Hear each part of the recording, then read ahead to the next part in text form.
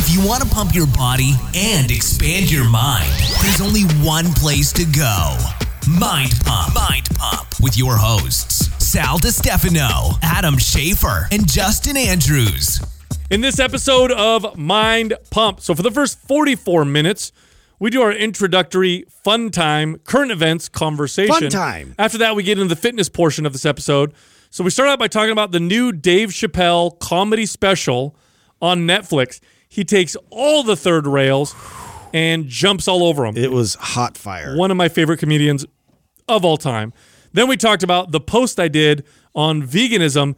Boy, did it stir up some controversy with some people saying that the reason why I was saying that going vegan may not be a good idea for some people is because I'm sponsored by meat companies. Little do they know that our biggest sponsor is Organifi, the makers of vegan supplements that are extremely effective. Oh, and by the way, Gold Pumpkin Spice Juice is back.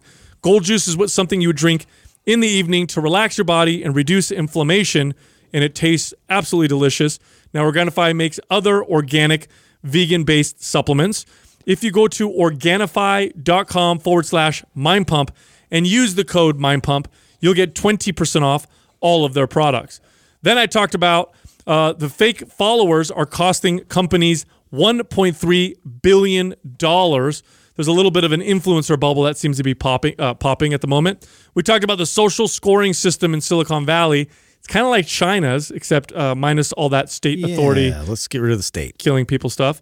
Then I talked about how the Chili Pad helps everybody sleep amazingly. And part of that beauty is the white noise that it creates. And I talk about the science behind white noise and why it helps people sleep. Now, Chili Pads are pads that you put on your bed.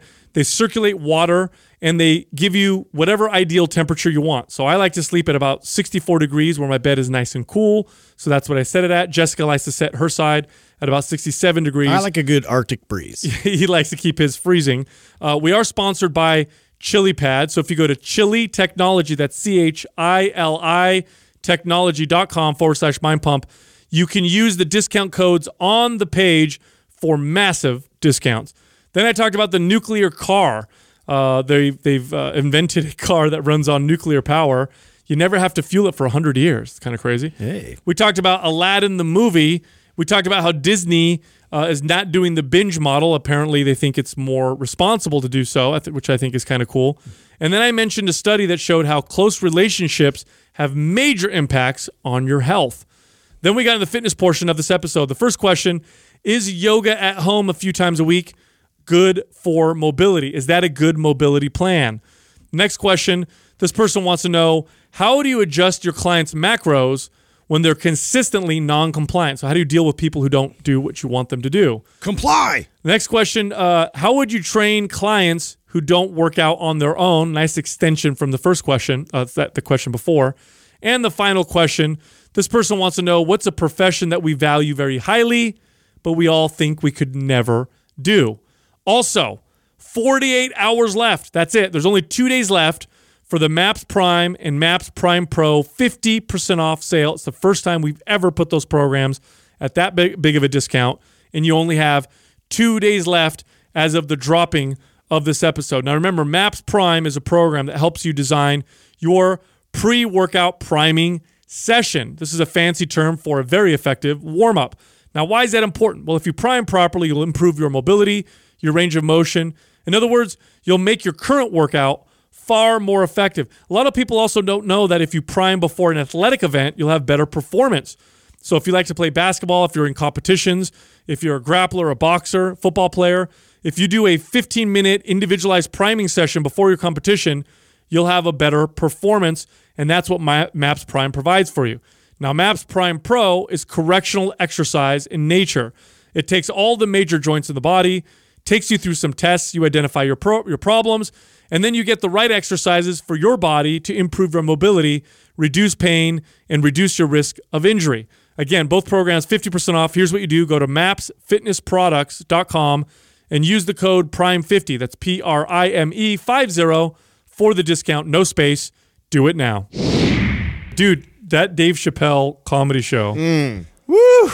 That was masterful. He is the most. Maybe my favorite, dude. Do you know how many people he's pissing off right now? Maybe my favorite. He's everybody. Have you read anything? Yes. Oh, you have. Yes. Oh. So Vice already wrote an article and basically told everybody skip it because he's so. No, we'll skip Vice. Yeah, fuck you guys. Yeah, he's get outta here. He is offensive. He's a comedian, duh. And Yeah. because of the current climate, it's funnier to be offensive, in my opinion. Tough. But he went hard. Yeah, he did. He took every third rail and had sex with it on stage. Yeah. He danced You know what I'm all saying? over. Yeah, no, for He sure. just paved the way. Finally, I think for that was people my to come through. my favorite Dave Chappelle I've seen ever.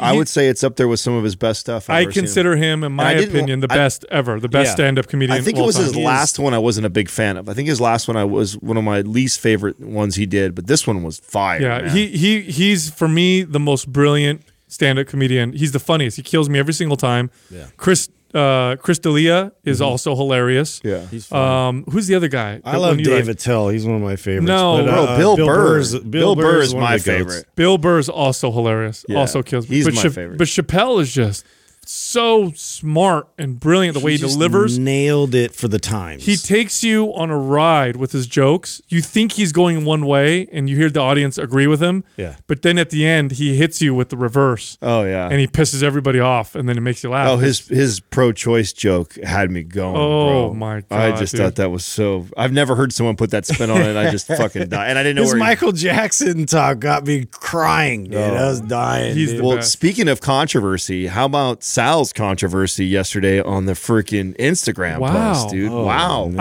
I didn't think it would cause that much controversy. I don't I even didn't think know it I was said that strong still. You know, like the vegan response. No. I was waiting for it forever. all I said on it was that I think that this huge trend to push everybody to not eat meat because it's bad is going to result in worse health because the average person just doesn't educate themselves on nutrition to begin with. So all they're going to do is cut meat out and replace it with probably processed foods. If you look at the average person diet, the only whole natural food that they tend to eat or that's unprocessed tends to be the meats, eggs or chicken or milk. They're going to cut it out and replace it with garbage. And that's all I said. And I didn't think I was that controversial. But oh my God, it was I think it just flying. I think it just highlights what we've talked about on the show before, that people are so dogmatic and religious about nutrition. They're irrational with it. It is so funny to me how we get so what's the Tribal. word? Yes, tribal with these diets, this made up thing. You know what I'm saying? Like I brought it up on the episode we did that. Nobody did diets before. It was just food. Yeah, it was like you just ate to survive, right? And now we've decided that there's these camps of we're so wealthy that we can Right. be like, you know what? I'm not going to eat all that food yeah. because it's against my Right. I know. And the people that so many of them too, you can tell, you did such a great job with creating the post with just the, go vegan, horrible advice or whatever you said. They didn't read the shock post. and Yeah, awe. didn't read the post because in there, and the same thing too. I was going in there and I was like, I was just kind of poking at people, laugh out loud, or like the face palm thing because I didn't want to get into that with everybody on there and just like, I can't believe that you guys are saying, and it's like, did you read the post? No. And have you listened to us talk about? Yeah. I mean, it's. And how about my favorite was the guy who threw the jab about Butcher Box. He goes, oh, of course you're going to say this about veganism, which by the way, I'm not against veganism. In fact, we say all the time how you can be healthy and eat a vegan diet. You just have to plan it well. But anyway, he goes, yeah, of course you're going to say that. You're sponsored by a meat company. And so Adam gets on there and he goes, Organifi is our biggest sponsor by far. Yeah. They're a vegan supplement company, like vegan protein powder and all that stuff. Yeah. Idiot. Instantly shut him Yeah. down. Oops. They But pay us like 5 times as much. Oh as, yeah, no. Butcher Box. But here's the thing though, that nobody is, we don't have a dog in this fight. Nobody is paying us enough money to get us to change our message on how we talk about anything. can't. And even though we talk about Butcher Box and Organifi and products like that, we always say, well, Butcher Box is Whole Foods, but we're always pitching people to go for Whole Foods, all natural. And we'll always stick to that message. That's the most ideal thing. And look, Organifi is a vegan company. If you look at all their products, they are plant-based. Mm-hmm. It's part of their brand. They have a protein powder that's vegan. I can't have dairy, personally. Now, Adam and Justin can have dairy.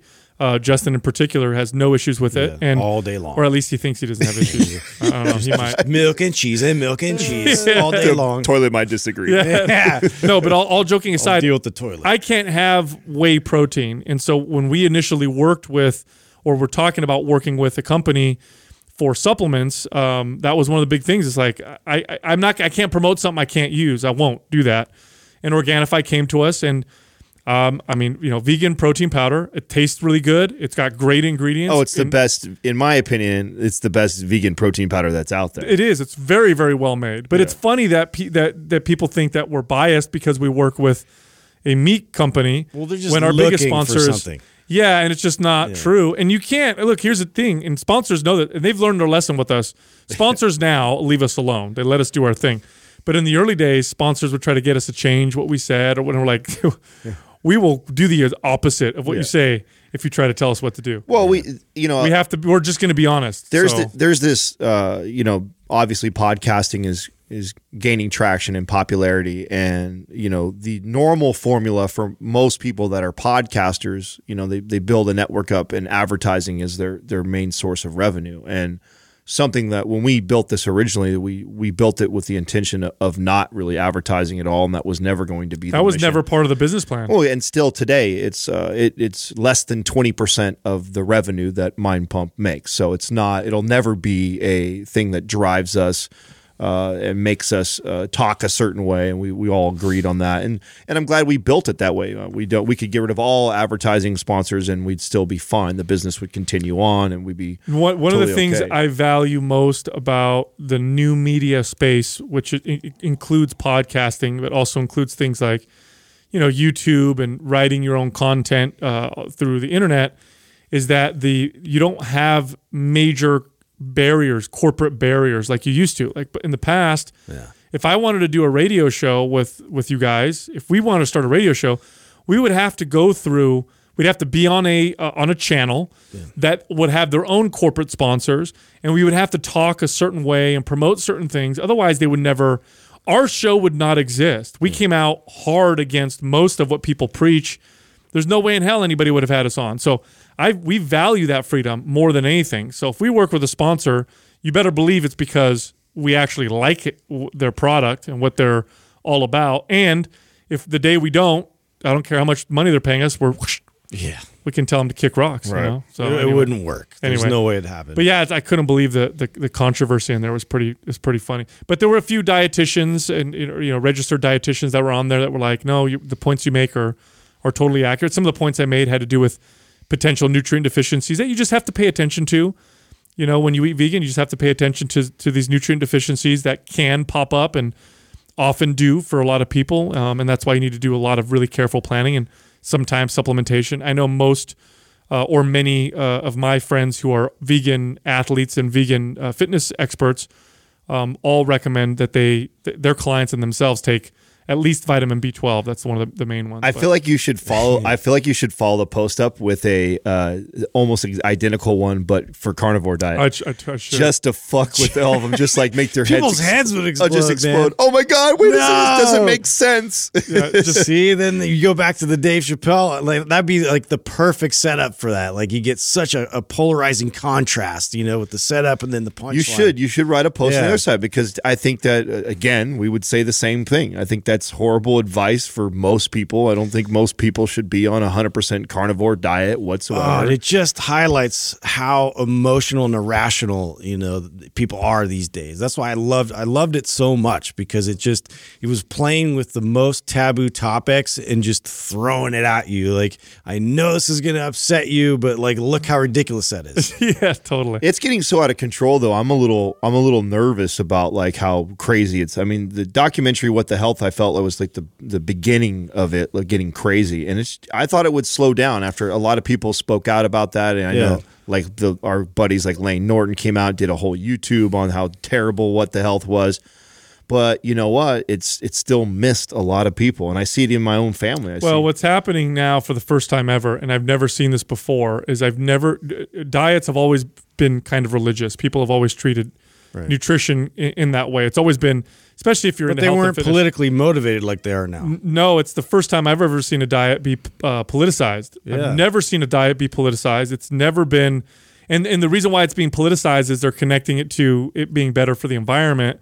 which the science will show you it's far more complicated than that. And you can actually eat vegan and have practices that are worse for the environment than someone who's an omnivore, and vice versa. But the fact that it's getting politicized means it's just you're going to get more divisiveness and more you're the enemy, I'm not the enemy because I eat a particular way and you eat a particular way. And it's just crazy to me. It's insane to me that that's happened. But these days everything's becoming politicized. Your freaking your razors are politicized. Your shaving cream is politicized. Yeah.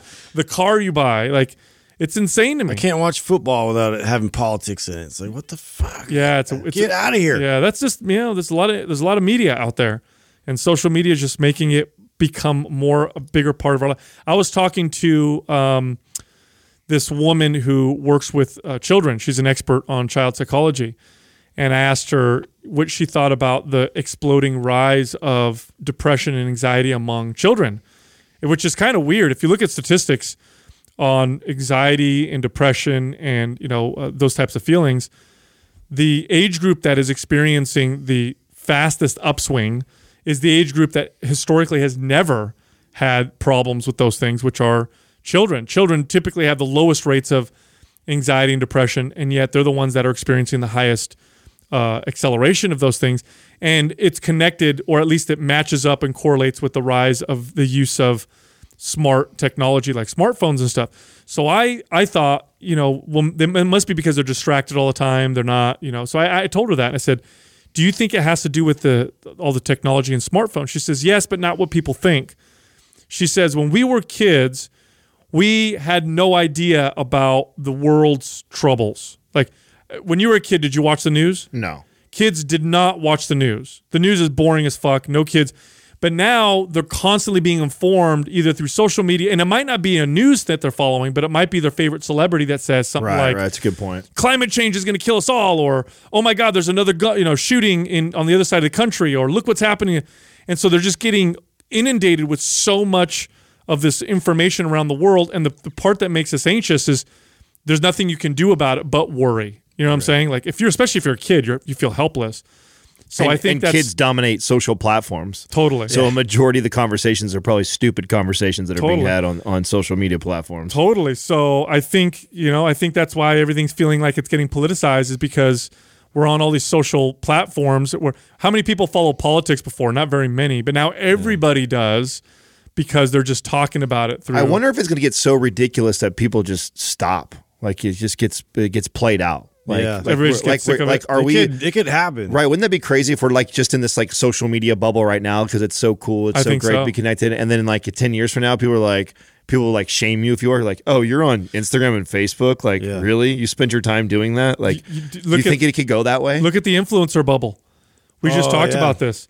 Influencers are losing their power. It's interesting. I was just reading something like a statistic that was talking about companies that invest in influencers and how like the fake followers have actually cost them something like $1.3 billion because they put all this money into, this person has a lot of influence because of the numbers that they look at and this fake engagement and all this stuff that they're promoting, but it's not real. They're not getting any conversions, and they're losing a lot of money by investing in these people. Yeah, I don't know if that's a sign though of potentially social media bubble popping, and more so just I think more people are I think it's just aware. Yeah, they're aware. Yeah. I think more people are savvy to, this is the new hustle now. Everybody wants to be a YouTube star or an Instagrammer, get big enough, and then it just partner shows with that companies and sell products. I think it just shows its impact is not what it once was, and that's what I mean by the bubble is kind of popping. Like you look at like the values drop because of that. Look at the big pages from a few years ago and look at their engagement now. Yeah.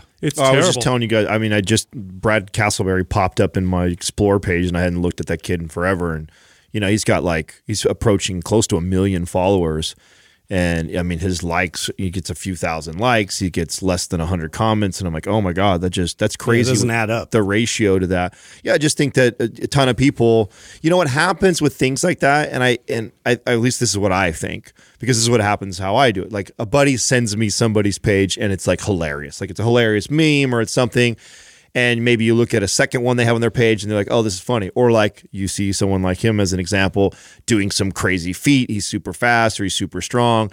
And then you follow just as out of a reaction, like, oh, that's interesting. I wonder if he'll post something else like that again. And then you never pay attention again, but you're still following him. So I think Yeah, that, you haven't unfollowed. Yeah, that happens to a lot of people that, are following these type of people that use like headlines or gimmicks to get quick attention.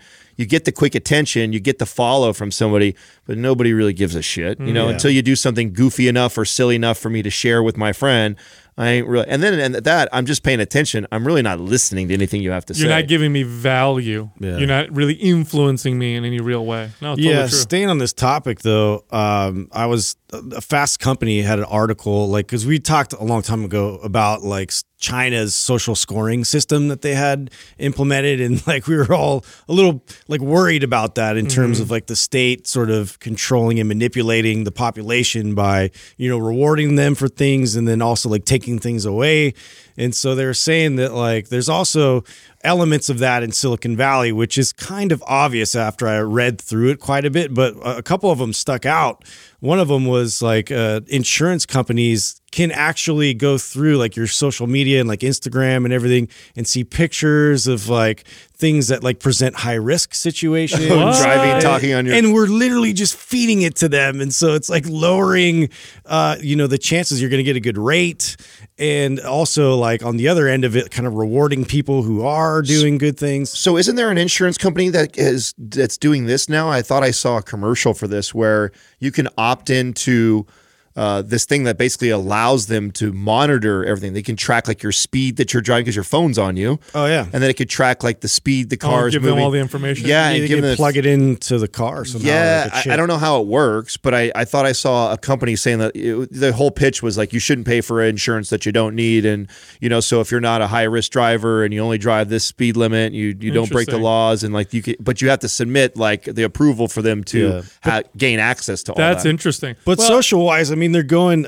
I mean, to go further with this too, like they have like bars and restaurants and stuff where they actually have like a service where if you come in and they give you a score at the end of the night based on like if you were like like an asshole, they're like they didn't want you to come back, and so they would like flag you, and so all this gets thrown into the software, and so they can actually use this information now and like cross reference other restaurants and things if you're like a patron that's a problem, and so this is all happening within the private sector, and so I love it. The difference being. So the massive difference being one is state run, has those initiatives versus like private. Like I get to use these amenities and these things, that private companies own. I don't mind if it's private, as long as they don't have the power to jail me or legislate or whatever. I'm all good. I think it's brilliant. I think it's a very, very cool way of getting great service if you're a good patron, and if you're a shit butt, then you stay at home. Yeah. You know what I mean? People will know about it. But and it used to be that way. Here's the thing. When societies were tight and small, that's how it was. Mm-hmm. If you fucked up at the tavern, everybody knew because there was one tavern in the whole town. Right. So I don't mind this at all. You become a pariah. Exactly. Yeah. Exactly. Speaking of companies, it's interesting. You just reminded me of something. I'm curious if you guys know, and I wanted Doug knows this company too. It just came up. You guys familiar with a company called Owler? Like Owl? No. Owler. Yeah, me either until just recently, and they've been popping up. The CEO is based here out of San Mateo, but I find it interesting what they're doing, and I'm curious to see how well it's going and if it takes off. But it seems like it's a almost like a Wikipedia type of platform for businesses, meaning. You could get on there and you can put us in there even. You can put any random company and it's crowdsourced, right? So to prove it, like how Wikipedia is, right? Wikipedia is just a collection of everybody putting in and it getting more accurate to where now It's all crowdsourced. right. It's considered a reliable source, right? But when it first started, it was just like probably a few people on there putting their 2 cents on whatever you're wikiing. Well, this Owler one is for businesses, so you can look up. You want to know revenue that a company's making. You want to know how many employees they are, how they treat their employees. They have a rating for the CEO. Oh, that's cool. Yeah, no, it's kind of cool. So, and it shows you how many people are following and contributing. So, like, for example, there's not a lot of people. I don't think we have hardly anybody, if anybody, that's following Mind Pump and actually contributing to this because we're a small company and there's probably not a lot of people that give a shit. But there's like you go get on there with Amazon and it gives you, thousands of people are contributing to this. So you can get a pretty good. I was messing around and looking at companies that I was actually intrigued by and I didn't know. I was curious. Like, I wonder how big they are. Like, I think they're this big and I hear this about them. But, and I started putting those companies in there and it gives you like an estimation of their annual revenue. It gives you an estimation of their employees. It gives you a CEO rating, what people are rating the CEO. Like, That's awesome. I know. Isn't that interesting? I think that's super cool. Yeah. More transparency, but bringing it from the outside. Well, it's awesome too because it's great for the market. It's great for people looking for work. Right. Yeah. Right. You see, that's what I thought was cool. Like you see a company that I was really interested in working for these Mind Pump Media guys, but then you see like, oh shit, what's the perception? The CEO gets a 40 rating. You know what I'm saying? Like, maybe I don't want to go work for these guys, but that's cool though. And right? he's really moody. Right. Yeah. Exactly. Stop talking about Adam like that. Anyway, so check this out. So I was reading this article the other day that I thought was fascinating that I wanted to bring to your guys' attention. So I was noticing that with the Uller, the chili pad, the sound that it makes is kind of that white noise. Mm-hmm. And I was noticing that the noise also helps me sleep. Oh, bro, here's something funny for Totally. you. So check this out. Okay, so I think I told you guys this. I've been sleeping on the couch for the last month, right? So that's kind of like my MO. It's your new home. Yeah, it's my new home, and I go down about midnight or so. I head downstairs and I sleep down there where it's about 10 degrees cooler than it is upstairs. And what Katrina does is, and I didn't know this till the other day because I asked her, I'm like, why is the Uller on? Because it's on my side of the bed, right? So she doesn't use the Uller on her side. I use it on my side because I need it to be a lot cooler. And the last couple mornings I've come up and she's like, no, like everybody sleeps better. She's like, the baby sleeps better with the humming of the Uller, and so does Mozzie. So Mozzie lays his head down, sleeps right next to the thing, and so does the baby. And the baby loves the sound. She goes, I've noticed, like I turned it off one of the nights back when you weren't in the room, and it was one of the worst nights that he slept. He was fussy all night long, and she's like, and she goes, I don't know if it's just correlation or what. No, there's science to support this. So there's two ways, obviously, that the chili pad or the Uller helps with sleep. Obviously, the main one is it keeps your bed at the temperature that you like to sleep best in. So for most people, it's cool. I'm about 64 degrees.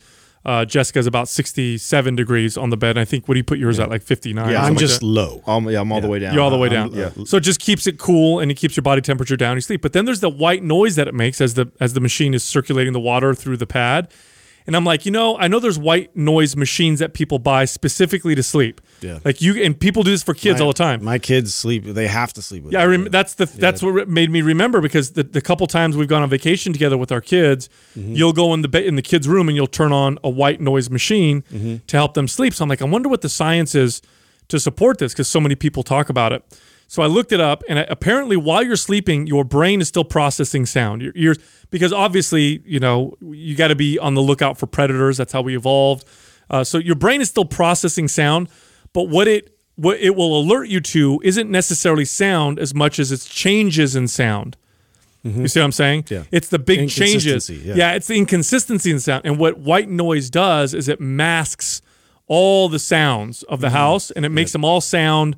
Your brain perceives it as everything being the same, still and silent, basically. So you're going to sleep very, very good. Rather than it's silent in the house, then the house creaks a little bit, not that loud, but because it's a change. You ever happen you were sleeping and the house moves a little bit and you wake up, or something drips and you wake up or whatever. Yeah. White noise masks all that, and so it keeps your brain processing in the sense that it thinks that the sounds are all level and the same. That's so great. So it helps you sleep both ways, those two different ways. I think we're definitely getting our money's worth then. So, because even when I'm not laying on the pad, it's actually being ran inside my room right now to help the baby and the dog Dude, sleep. I sleep so hard. Multi-use. I sleep so hard with that thing. It's So crazy. great. Anyway, so I know we've been. I brought up nuclear power a couple times on the podcast when we're talking about clean energy and how that's actually a very clean form of energy. So this company created a car. I'm going to bring it up right now so I don't mess this up. This company created a car that's nuclear reactor, nuclear powered, that'll run for 100 years without ever having to get refueled. How the hell? I mean, Yeah. they have to be like huge. Like I've been saying this forever, though, that the whole automobile industry is a big fucking scam. I mean, the fact that we can build a spaceship, dude, to go to the fucking moon and back and be able to handle that makes me go like, how can we not car build? only lasts like 5 years. Yeah, we can't build an engine to go 100,000 miles. Come on, get the fuck out of here I with know. that. Well, so this company's called Laser Power Systems, and they created a concept for a car that's powered by thorium. So thorium, it's a radioactive element. And here's the thing about thorium that's really cool. I don't think, or I'm almost positive, you can't turn it into weapon grade nuclear material. So in other words, you got to put that out there. You know, that's my first thought. And this is good because Where do you go to Asgard to get that? Where's that place? Where, Asgard? Thorium. No, you know why this is good? Gates of Mordor. Because a lot of times the U.S. will and other countries will oppose other countries' attempts at creating nuclear power for themselves. Mm-hmm. And one of the reasons why we oppose it is because they can take that material or the same technology and then create a nuclear weapon. Well, thorium, I believe you can't do that. It's just used for energy. But anyway, check this out. This is kind of crazy. So it's so dense that just a small sample of it packs 20 million times more energy than a similarly sized sample of coal.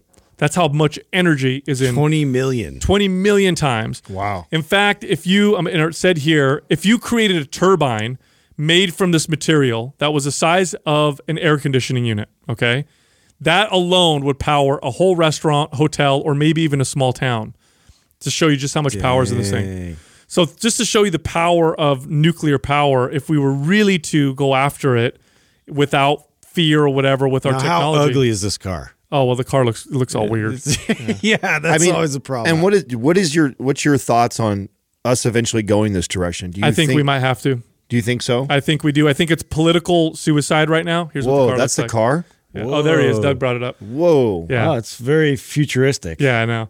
I think it's political suicide right now because people are afraid of nuclear. They think it's dirtier than other forms of energy when it's not. It's actually far cleaner. People, we have memories of things like Chernobyl or Fukushima power plant, what happened during the earthquake. Yeah. And, that type of danger. And then, of course, nuclear. We know nuclear bombs and nuclear war. But this thorium might be the answer, and if we're able to educate the population, I feel like any company that could afford to do this, right? They already have the access to the nuclear power and could technically build a bomb, anyways, right? Do you really think that we are keeping anybody who actually is a threat and a force from having nuclear power?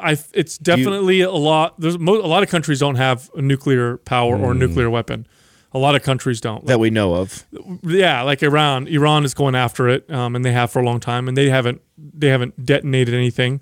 It's a big problem, but it's kind of fascinating, right? You imagine that, having a car that you never would. That's it. You buy it, and it's going to always runs. That's it. You're done. Or you get these power plants that are, like I said, the size of an air conditioning unit, and it powers, your neighborhood. Yeah. Off of that, you just hook up to that one thing, and your whole neighborhood's powered. What do you think? Do you think that we would see if we could have cars? That's interesting because cars have they've almost changed into they're not just a necessity; they're like a luxury item for us. So like trends and even like they're even the automobile industry has been so smart to what is it, about every 5 years or so the next model comes out. And so even if you had a car that you could buy today that would last you the next 30 to 40 years, would you? You'd be out of style. Right. No, really though. I mean, think about that. That's true. Like, would it work? That's true. What I think would be maybe cars that are electric that you charge by when the charging stations are powered. You just buy new bodies for it. Yeah. Oh, maybe. Yeah. You put it over the shell. Yeah, like the old school cars that you used to play with when you were a Yeah, kid. the remote Yeah, yeah. control cars. It's Yeah, like a where funny it's- car, like those yeah. Well, here's what drag else. racer cars. Here's what else that article said. That it said that thorium and the technology of using thorium is so good in terms of the radioactivity that it produces that you could shield the radioactivity with a thin piece of aluminum. So That's it. That's all you need. yeah, so it's like Oh, wow. super safe. Did you guys That's what they're happen to read the articles that I sent late last night? Did you guys get that? Doug's normally up with me. I was I don't surprised think he didn't I got any respond to it. articles. Okay, so last night I watched. had to be sexy. I watched Disney's Aladdin with Will Smith. Oh, I saw that. Did you see the articles? I did. I saw the title. I didn't read it though. So I thought this was interesting. So I'm watching it now. Aladdin was something that I watched 1,000 times growing up because I have a little sister and brother, and that was like popular during. And you guys obviously know you have kids. So kids at a certain age. I don't remember what age this is. It's somewhere between probably 2 and 5. They watch the same thing over like 1,000 times, right? Like a billion Oh times. yeah, Yeah. when they like it, it's like on repeat. Right. So Aladdin was one of those things as a kid growing up that I remember. I vividly remember like all about it, like as far as like the little details. And I'm watching this one with Katrina, and we're laying there, and I'm like, it's musical, right? It's Disney, so it's got all the. It was well made, wasn't it? Yeah, it was done well. Yeah. It was done very well. But it got a lot of heat though. It only got not a lot of How heat. so? There was controversy around it, right? But I didn't know any of this yet, so I'm just watching it, right? I'm watching it because it's Will Smith, and I like Disney, and I'm watching. And I was curious when I clicked on it that it only got like a 56% on like Rotten Tomatoes, whatever, which is pretty low especially for a Disney movie. So, anyways, I'm watching it, and about halfway through, she starts singing a song that is not one of the songs, right? So every other They added a song. they added a song, and I'm listening to the lyrics, and I'm like, it's a total like, I am woman, hear me roar. Yeah, like an empowering. song. Yeah. And so, of course, that sent me down the rabbit hole. I started Googling right away, like, Aladdin controversy, Aladdin's song added, and then that's the articles that I sent over to you guys. And they did. So they inserted this song, and it was to counter the original Aladdin. So the original Aladdin had a part in there where she's singing songs, and the men are dancing around her, and her voice is being drowned out by their voices. Their voices are much more powerful, and that you can't hear hers, and she's being drowned by sand in this little time thing. And so they wanted to counter that, or have a message that was Interesting. I thought that was really fascinating. Interesting. And what I wanted to talk to you guys about, and it started this 11 o'clock at night dialogue between Katrina and I on if I'm pro it or not. And I find it interesting. Well, Like, the classic, I guess, the person inside of me that appreciates classics, oftentimes I get a little annoyed when they change a classic because that's the one that I identified with. Because when I was a kid, it was Aladdin, the cartoon. So it's like you change it, like, what are you doing? You're changing my favorite cartoon.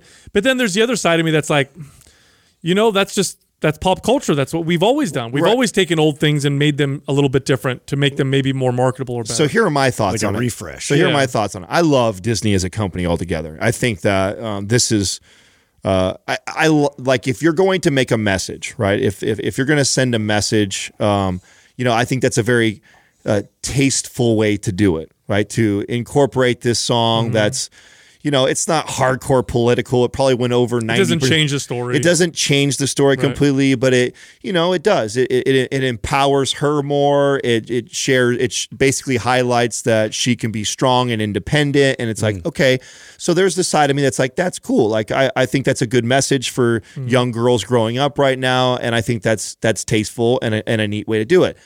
Then I have the other side of me that's like you, Sal. That's like, well, fuck, man. It's a different. You're changing it. Like you're changing a classic that was like a super famous cartoon that was huge and a great story.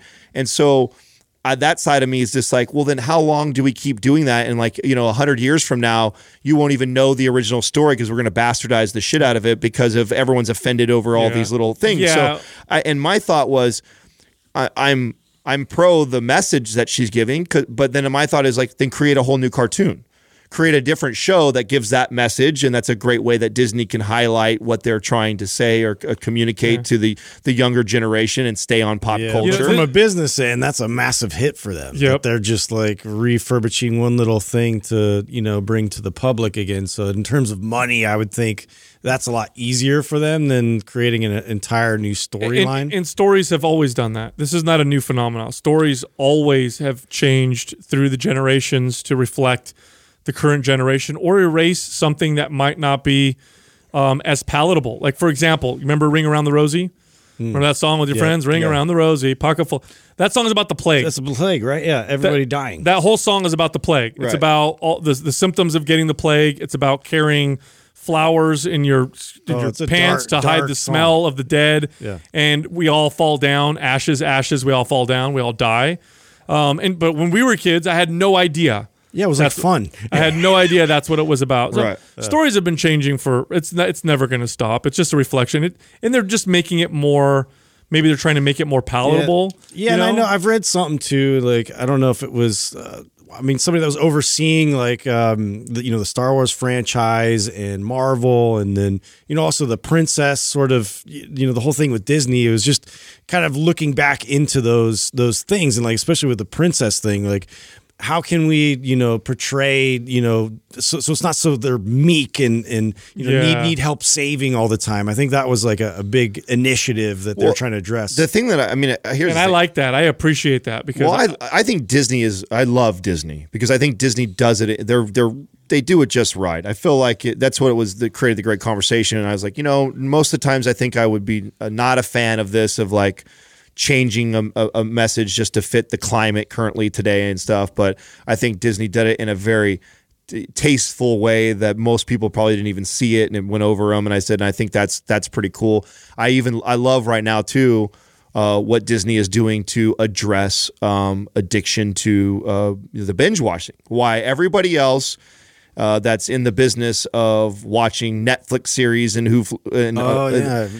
doing things like that. It would be advantageous for the company to get right in line with everybody else and drop give like them a the whole season at once. Yes, and promote the binging, but they recognize the behaviors behind that. Is that why they're not doing that? Yeah, no, I read a That's what they said. So you got to wait a week, just like the old model. So I thought that they would do that because maybe it's a better model in terms of getting people to watch your show, anticipate it, talk about it. But you're saying it's because they don't like binging. Yes. Yeah, that's great. Wow. Yeah, so I think that's really neat. That it probably would be better for them business wise to promote binging and the addiction to watching the shows nonstop like that.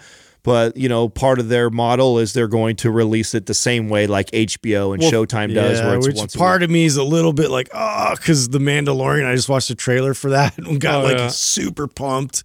And so I'm going to have to wait week by week for the episodes. Well, if you think about it, imagine your kids watching the Disney Network and just binge watching 15 episodes of a show that's out and crying because you want to turn it off.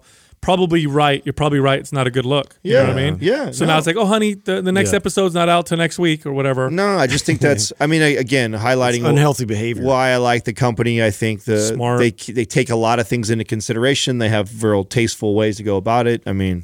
Again, why I love Disney. I'm pro Disney. So smart. I was reading on longevity and health the other day as well, and I was shocked to find how important close relationships and the people around you are to your longevity. It's actually a major factor in your health and longevity. A major factor. It's one of the most consistent thing they find with centenarians. And the article that I found showed that there was something like, I'm going to pull it up here because it was insane, that the research is showing something like a 50%. Oh, here it is. One study found that a lack of strong relationships increased the risk of premature death from all causes by 50%. 15%. The effect on mortality. 15 or 50. 50. 50. Wow. So not 15 having is a lot. 50 is crazy. 50. So not having good relationships in your life is roughly comparable to smoking 15 cigarettes a day. Whoa. Yep. And worse for you than obesity and being inactive.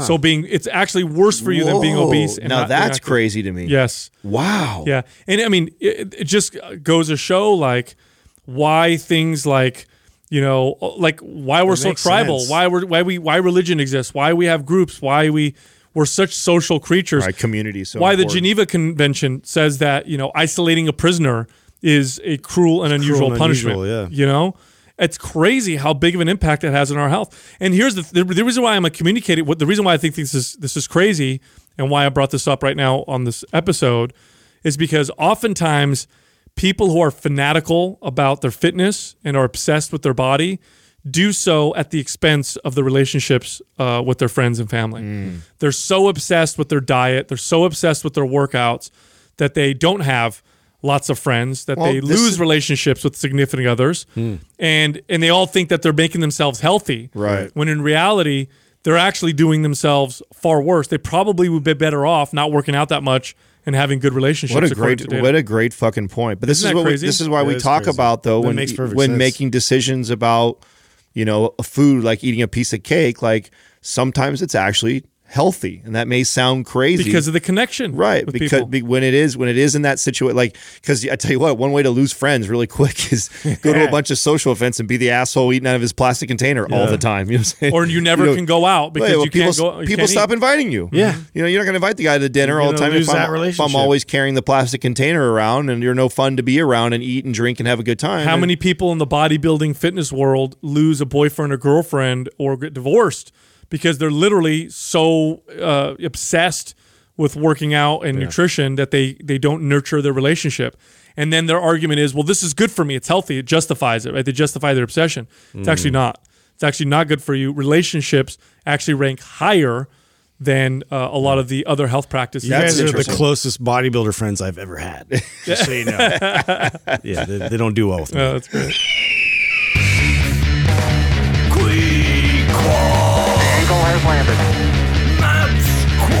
Today's Squad is brought to you by MAPS Anabolic. If you're looking to maximize your overall muscle and strength, MAPS Anabolic is the perfect place to start. With a full 30-day money-back guarantee, there is absolutely zero risk. So what are you waiting for? Go to mindpumpmedia.com and get started today. It's the motherfucking Quad. Eagle has landed. All right, our first question is from Apple Saucy 714. Is simple yoga at home a few times a week a good mobility plan? You know what? It's been a while since I think we addressed this, and I'm glad whoever picked this question. I think this is a good question to talk about because that's probably one of the number one things that clients that I used to talk to about mobility would get confused. They'd be like, I'd say, oh yeah, no, we need to work on your mobility. Like, oh yeah, no, I do my yoga every Saturday. Yeah. And we're There's a all difference. And we're all very pro yoga, right? I want to make that clear before I explain this, that I think yoga is an incredible practice. I think that if you have the time to fit it into your schedule, I think it's awesome. But I also think that a big part of why I think it's awesome is more for the meditative side of it, more so than like the corrective or joint health side of it, which let me explain. When you go through a yoga class, it is it's very generic. The whole entire class That's the drawback of all classes. Right, exactly. It's the same drawback that you would do with any classes. It's not addressing your specific needs. And when I'm training a client, I got 10 different clients. I have 10 different clients sitting in front of me, and all 10 of them are very, very different. And all 10 of them have now. There's some general exercises or mobility movements that I teach all of them because they all could use it. For example, a lizard with rotation or a 90-90 tends to be a go-to for all of them. They all tend to lack good hip mobility. It's just very common as we age. We just don't move in the transverse plane anymore, and so. Doing 90-90, lizard with rotation, which also addresses a little thoracic mobility, those two tend to kind of cover everybody. But then there's a lot of other little nuances in their specific movements where they lack, and that I would look at and go, oh, okay, she needs to be doing more of this. And I would prescribe to her. I say, listen, I want you to do, let's say, the combat stretch. You need to be doing that one every day, 3 times a day. Because more joint specific. Yeah, because let's say her ankle mobility is horrible, but then her husband is he's an engineer and he's on the computer all day long, and his is like thoracic mobility. He has the rounded shoulder. So like handcuff to rotation, I'm like, he's got to do that one like crazy. Now, that's the problem with yoga is it's like you kind of get this broad stroke of all these different movements that are not specific to the person. Not only that, but they are stationary, static stretching for the most part, depending on what. And the goal is to end up getting into the pose, which is the end goal. So I have to counter a little bit of that because yoga, done properly, yoga is an active. There's a lot of active stretching that's going on. If you talk to most yoga instructors, and it depends on the yoga. If you're doing a yin, exactly. If you're doing a yin yoga, there's some static stretches, but which is the most popular one by the way. No, vinyasa flow classes are the most popular ones. Yin are they? Yeah, absolutely. And if when you do a vinyasa type class, and you're doing it with a good instructor, they are. When it comes to cues, I'll say this right. And I'll stand by this all day long. Yoga when it comes to cueing people, yoga instructors are the best in the business, the best group instructors in the world at cueing people to move their position. Scoop your hips, tuck your tailbone. Look up tall. The way they are able to cue is so good that if you're a trainer, take a yoga class to learn just the cues alone. Because I think they're phenomenal. Well, because the class is so slow paced, where like every little incremental movement they can kind of capture and describe in better detail. Well, that's what I love about of all the yoga. So here's the thing: of all the group exercise type classes you can do, yoga focuses the most on form. It's the only one that I don't think should die. No, I talk about group class training should die for the most part, but yoga is something that, generally speaking, anybody and everybody that takes yoga it's going to be good for you. It is, and you are active in the poses, so you are getting functional flexibility. You are getting mobility. In terms of group exercise classes, it's the best mobility type group exercise class. I think they're phenomenal. But the drawback is, like what Adam's saying, the drawback with the yoga class is the same drawback you would get with any group class. It's general and not individualized. Individualized mobility training is superior because it's for you. It's just for your individual body. You're doing mobility movements to correct your particular issues and problems. This is one of the major challenges we had when we created both MAPS Prime and Prime Pro. The big challenge, I remember when we created MAPS Prime, we all went off to, I think it was Reno. We got ourselves a place out in the nowhere, and we all sat there, and we were stuck for almost 2 days on how we could create an element that would allow people to individualize their mobility and priming work. Like, how can you do that? We're selling a program that everybody could buy.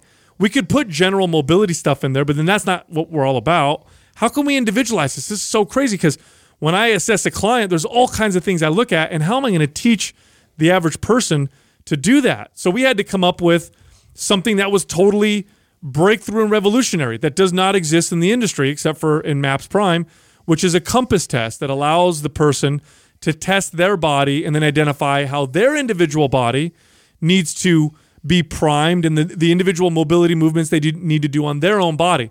MAPS Prime Pro does the same thing, but it's individual tests for each of the major joints. And that's the value of mobility work. The value of mobility work is how it's individualized, because that's where you're going to get the most benefit. So my clients that love the yoga classes and then have asked me okay, well, Adam, well, then what do I do for my mobility time, or what should I do instead of my yoga class?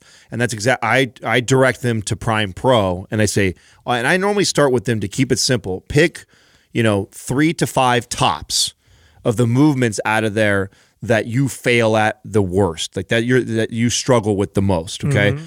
Pick 3-5 tops and literally spend an entire hour working on those movements, just like you will in a yoga class. Breathe, take your time. Connect. Yes, connect, use and do the movements with intent. You're not trying to just move through it fast. So make it meditative like a yoga class. Enjoy it, relax while you're doing it between movements, but spend the entire hour on those 3 to 5 movements. Man, you do that, and the value is incredible. Well, you're getting every bit of the value you would get from the yoga class and a ton more because it's specific to you. Well, think about it this way, okay? All your exercises, your whole workout has the value that it's providing you, but there's also a potential of value that it could provide you, okay? And oftentimes, the potential of value you can get from your workout is much more than what you're actually getting out of your workout.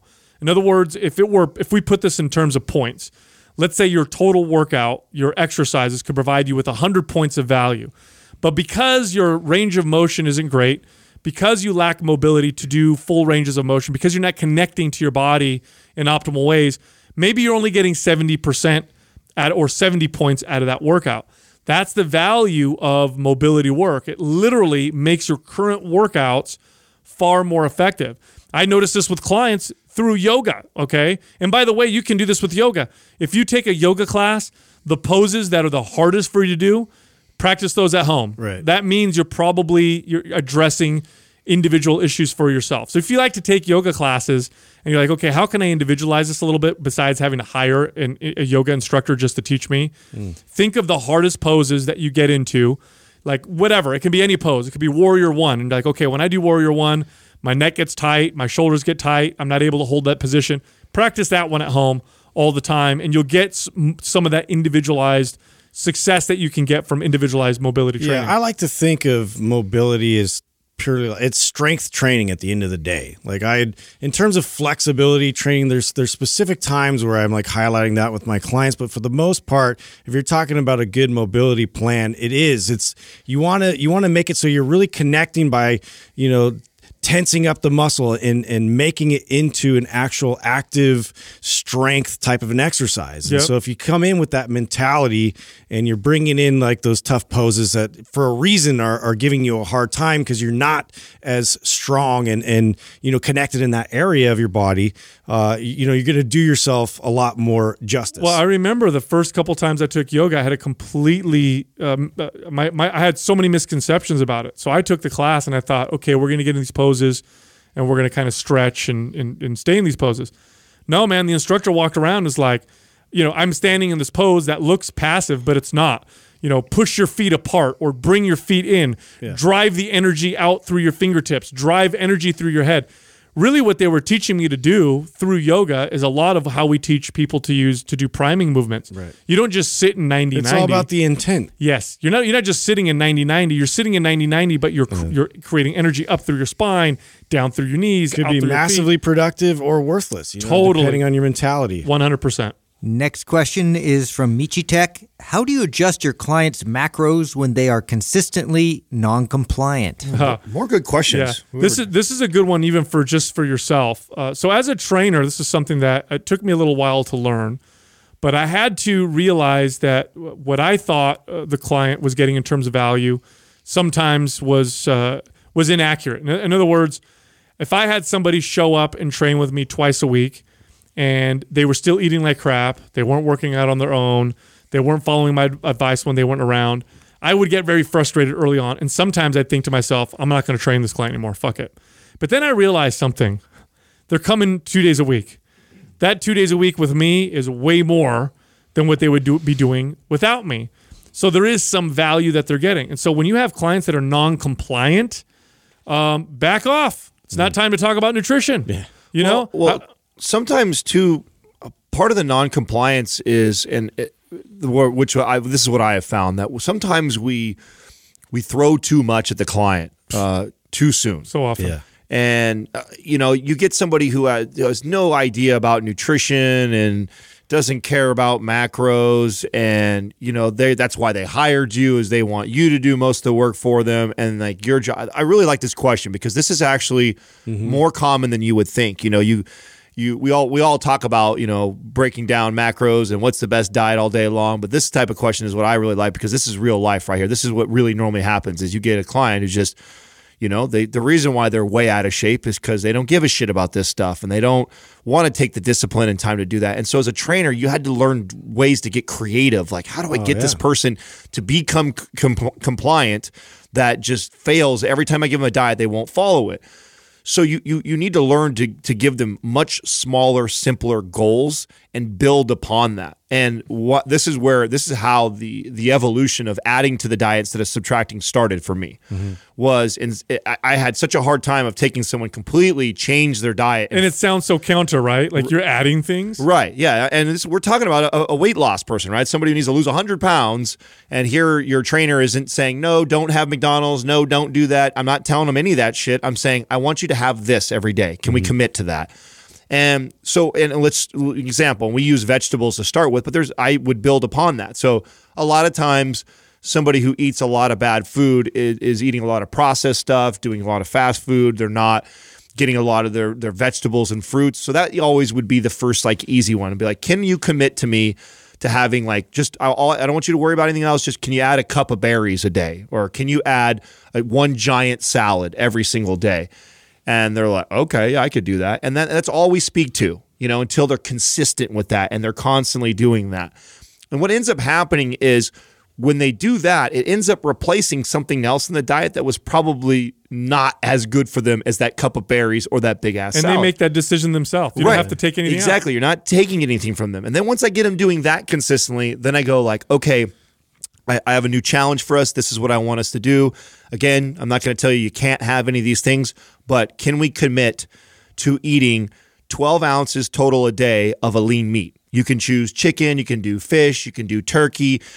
I just want to commit to 12 ounces. Basically 2 times in the day, you're going to eat a meat that's a lean meat. And okay, yeah, I could do that. Mm-hmm. And so you get them to do that. And then next thing you know, that's now replacing something else that would not be ideal for it.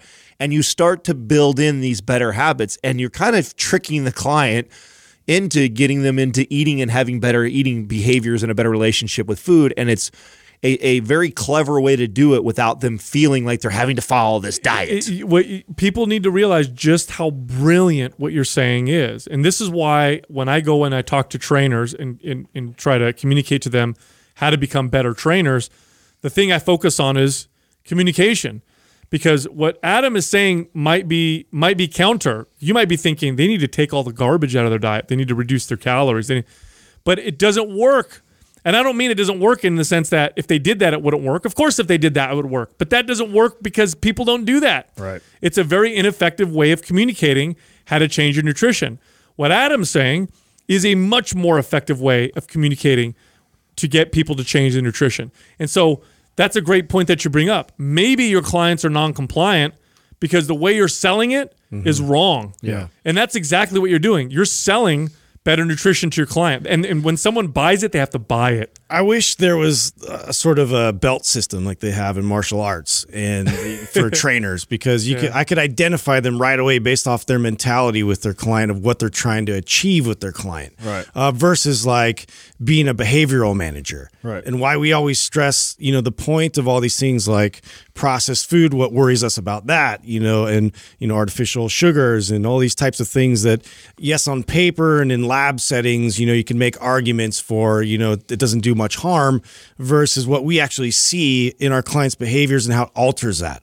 And like, how can we peer into that client even further and see what the domino sequence is going to be after that. And so if you present them with that really impactful domino ahead of time, maybe you have to like really put the work upon yourself to reduce the amount of information that you've received over decades, right, going through fitness and health and nutrition knowledge, and what you can present them that's going to have the most impact without any of the confusion alongside. No, very, very well said. Extremely well said. And that's, I think, the absolute most important thing is how can, and do this for yourself. Here's a big one. This is a very, very big one now. Patience. I had to learn patience as a personal trainer. Yeah. I had a guy who I trained who wanted to lose 50 pounds, and it took him 3 years to lose 35 pounds. 3 years. Now, you know what happened after he lost that 35 pounds in 3 years? Took him another 6 months to lose the rest of the weight, and then he never gained it back.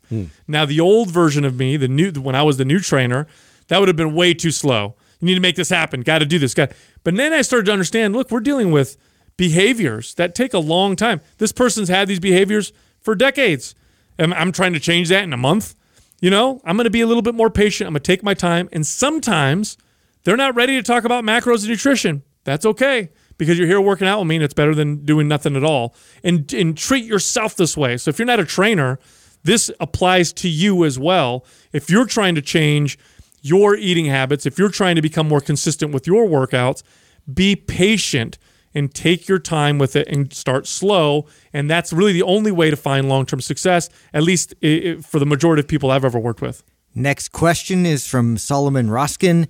How would you train clients who do not work out on their own? This is a great follow-up question to that question, because right now what's going through my head is I'm remembering trainers who had struggled with re-signs and coming to me and telling me like, you know, oh, I can't get them to follow the meal plan. Oh, they're not going to re-sign with me. They can't handle the training, all this stuff. And it's a very similar thing here, right? Like what we were just talking about with the macros and then the nutrition. That also falls into like the exercise thing. And this is something that took me years before I started to really piece this together too. Again, as a trainer, I see this client, I put them on a meal plan. I have this elaborate, program that I designed for them for the next 6 months that I want them to follow. And the reality of it is a majority of people can't stick to any of it, can't stick to none of it.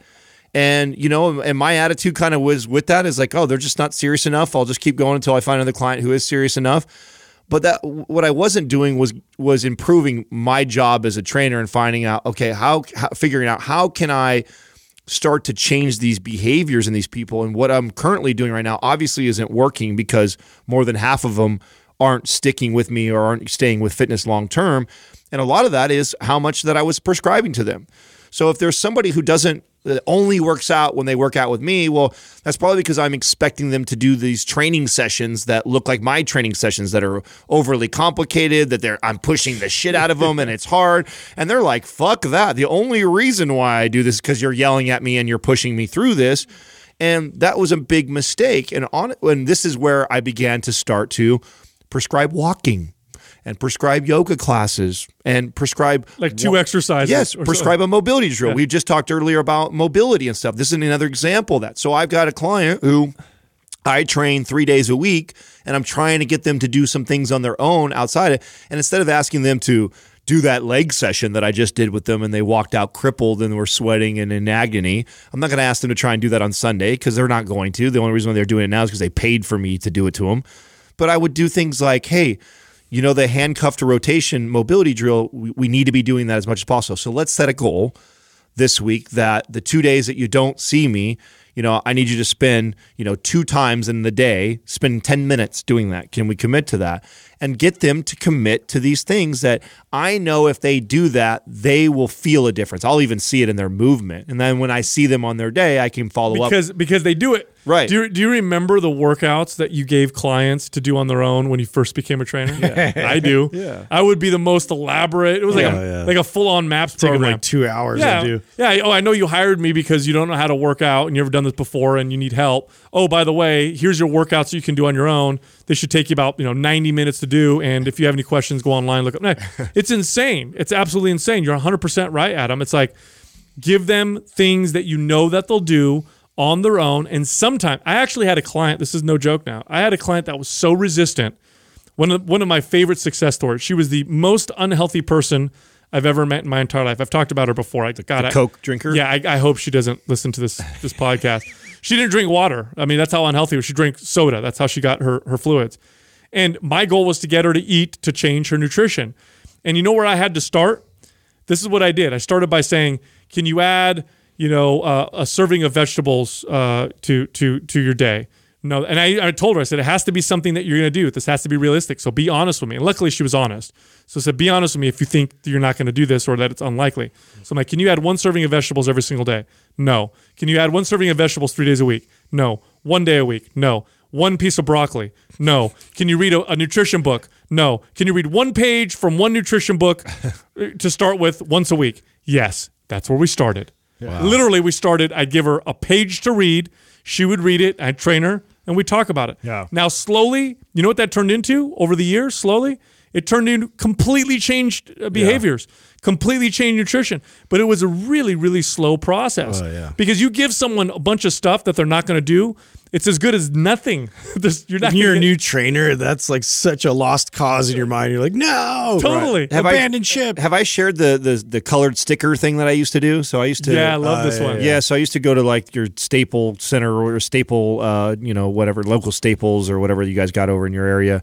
With office supply stuff, and they have these like little Office Max. Yeah, right. These little circle colored circles that are stickers.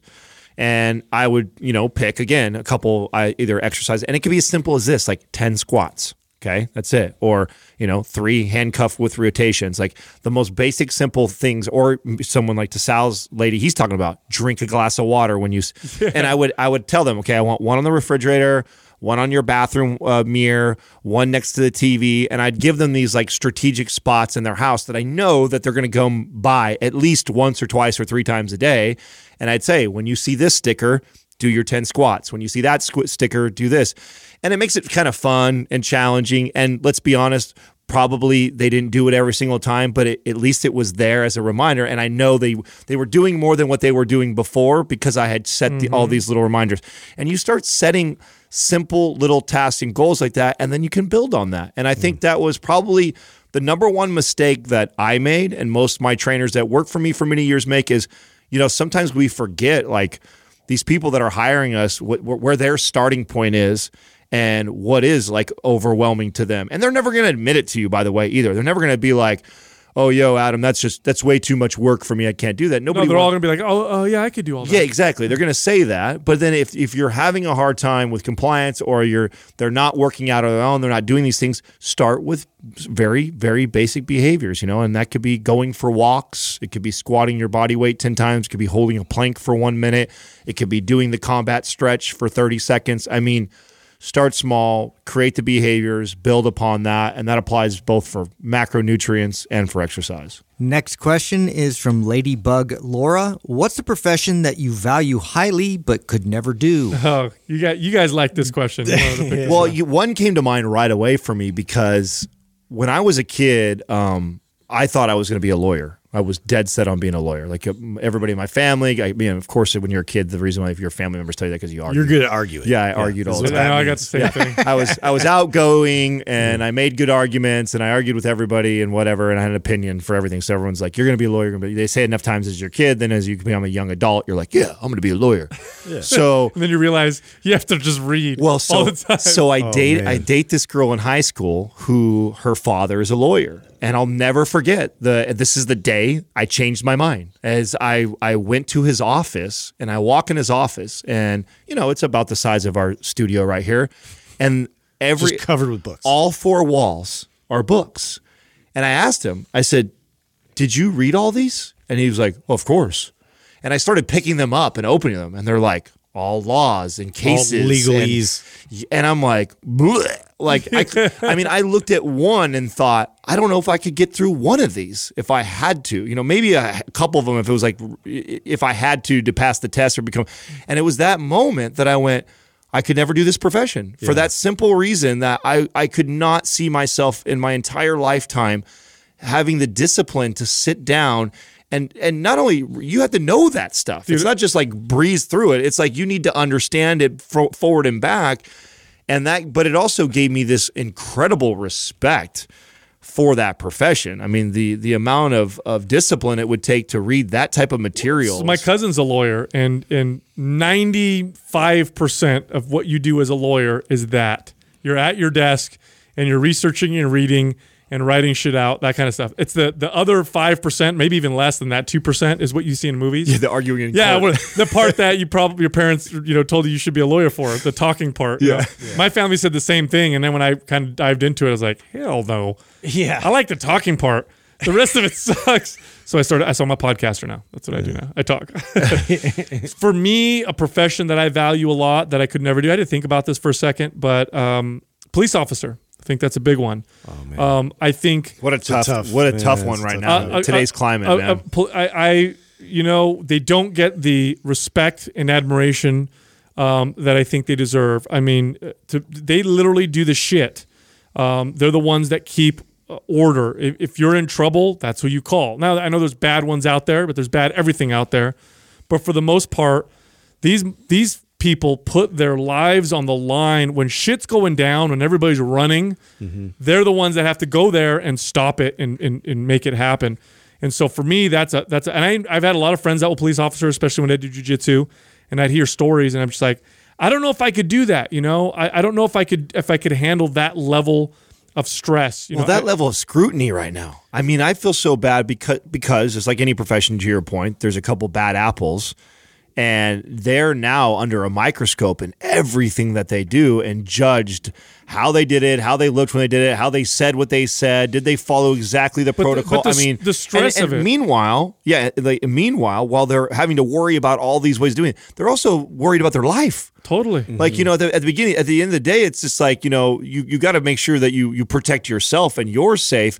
But above that, they're having to put all these other things first, which, man, that would be very hard for me. I feel like I would first think about myself and my own safety. Like, I give a shit if I'm being politically correct. I give a shit about the protocol. First of all, I'm not going to die. And then I'll figure out all the other things. Then I'll be politically correct, and then I'll try and be the procedure. And the stress, like I've had a few conflicts in my life, and I don't like them. They're stressful as fuck. Yeah. I don't like the way I feel. You afterwards. Carry it home with you. You carry. And you're a cop. That's what you do. You know what I mean? Oh, you get a phone call because some dude won't leave a restaurant. Yeah. Conflict. That's your job. Go in there and fight the dude or get him out or whatever. Like, you got to deal with that shit all the time. And then the stuff you see on the highway and then the fear. Like, I have a buddy who's a police officer, and he talks about how pulling people over, a police officer got shot for just a routine pulling someone over because the guy, I guess, had some warrants. And so you got that on your mind the whole time. Yeah. That is an incredibly difficult, stressful job, and I don't think they get the respect that they deserve. And I value the shit out of it. Yeah. Don't think I could do it. What do you think, Justin? Yeah, gynecologist. I had one, gynecologist. Actually, like along the lines of health practitioners. Okay, ER surgeons, ER doctors. That like for me, it's immediately. Very similar in terms of the stress level and the on-call, like just having to wake up. Like any job where it's like you're on call at ungodly hours, like even just people are ambulance and paramedics and, people that are out there like literally saving lives and somebody will live or die based off of either your hands or your decisions. And, I was either going to say that or like the president, but I didn't want to get all like crazy and piss everybody off with that one. Cause that's why we have checks and balances and they don't have too much power. Right. Yeah. But, I think that I definitely revere and to like nowadays they do not even make as much money as they should. Like I think they should make LeBron James money. Yeah. For the kind of shit that they do saving people out there. So I don't know. I have a big admiration and respect for in armed forces and people that are out there protecting and saving us, from being assholes that we do every day. Yeah, no. You brought up another one earlier too, which is not a profession, but it is something that is high. Yeah. I value highly. Definitely. And this would be just a stay-at-home parent. Right. I mean, boy, you guys are really reaching for brownie points today. Think about it, dude. I was going to bring that. I didn't want to be too virtuous. Can you? That answer, so I didn't say. No, when you brought it up earlier, I made fun of you. But if you think about it, is there anything that you think could be more valuable than like raising good humans? Are you kidding me? That's the impact. That's the first point of contact with you're creating a human being that's going to be either good or bad in society. Oh, this is a conversation with Katrina and I right now. I mean, because she's got an incredible job and makes really good money, and of course that helps the family out. But I told her the other day, like, I mean, I don't know if there is an amount of money that you could make that I think could help the family out more than you being with our child more and being a very intricate role in who he develops to be as a young adult. Like, man, that's everything. And I guess maybe now being a dad, like I think about that more than I ever did before. I think I always wanted a partner who, I always wanted to have be the power couple and have a badass wife who's like killing it. And I have that. And now that I have a kid, I feel like that's changed. Like what I want more and what I think is even more important is like, man, having somebody who I trust that is putting their heart and soul into making sure that this human turns out to be, to me, the job of a parent is to make sure your kid is better than you. Like that's like how I feel. Yeah, totally. I feel like you win at that point. Right. Yeah. My number, like I can't expect him to be a rocket scientist. I don't know if he's going to play in the NBA like I would like, all these things. But at the end of the day, what I will gauge if I passed or failed at this dad thing is, can I make him a better human being than myself? Mm-hmm. Can I give him everything that I have, and then he can have something to build upon that? And nobody lays that foundation more than a mom, dude. A mom who has is the first line of defense in that. So no, I could get or a dad, or a stay-at-home dad. I mean, any parent. I mean, I was having this conversation with my daughter. It's funny we were talking about work and jobs, and she's like, "Well, how much does this job make, and how much does that job make?" And I said, "Why are you asking me about how much money these people make?" She's like, "Well, because making a lot of money, that would be really cool." And I said, "Well, it's okay." I said, "But what do you think is the most important thing?" And she said, and this it made my heart just like warm and everything. She's like, "I think family. Family is the most important thing." And I was like, "Oh, that's my girl, man." So you get she's so it. good. Yeah. You raising good human beings, and unfortunately, a lot of people don't do a good job of it. But the people that do a good job of it, man, those are the most valuable people, because then they turn into the ER surgeon or the police officer that's awesome. Right. Or I forgot what you said. Lawyer who does a good job. So there you go. And with that, go to mindpumpfree.com and download our guides. They're all absolutely free. You can also find us on Instagram. You can find Justin at Mind Pump Justin, me at Mind Pump Sal, and Adam at Mind Pump Adam. Thank you for listening to Mind Pump. If your goal is to build and shape your body, dramatically improve your health and energy, and maximize your overall performance, check out our discounted RGB Super Bundle at mindpumpmedia.com. The RGB Super Bundle includes MAPS Anabolic, MAPS Performance, and MAPS Aesthetic. 9 months of phased expert exercise programming designed by Sal, Adam, and Justin to systematically transform the way your body looks, feels, and performs.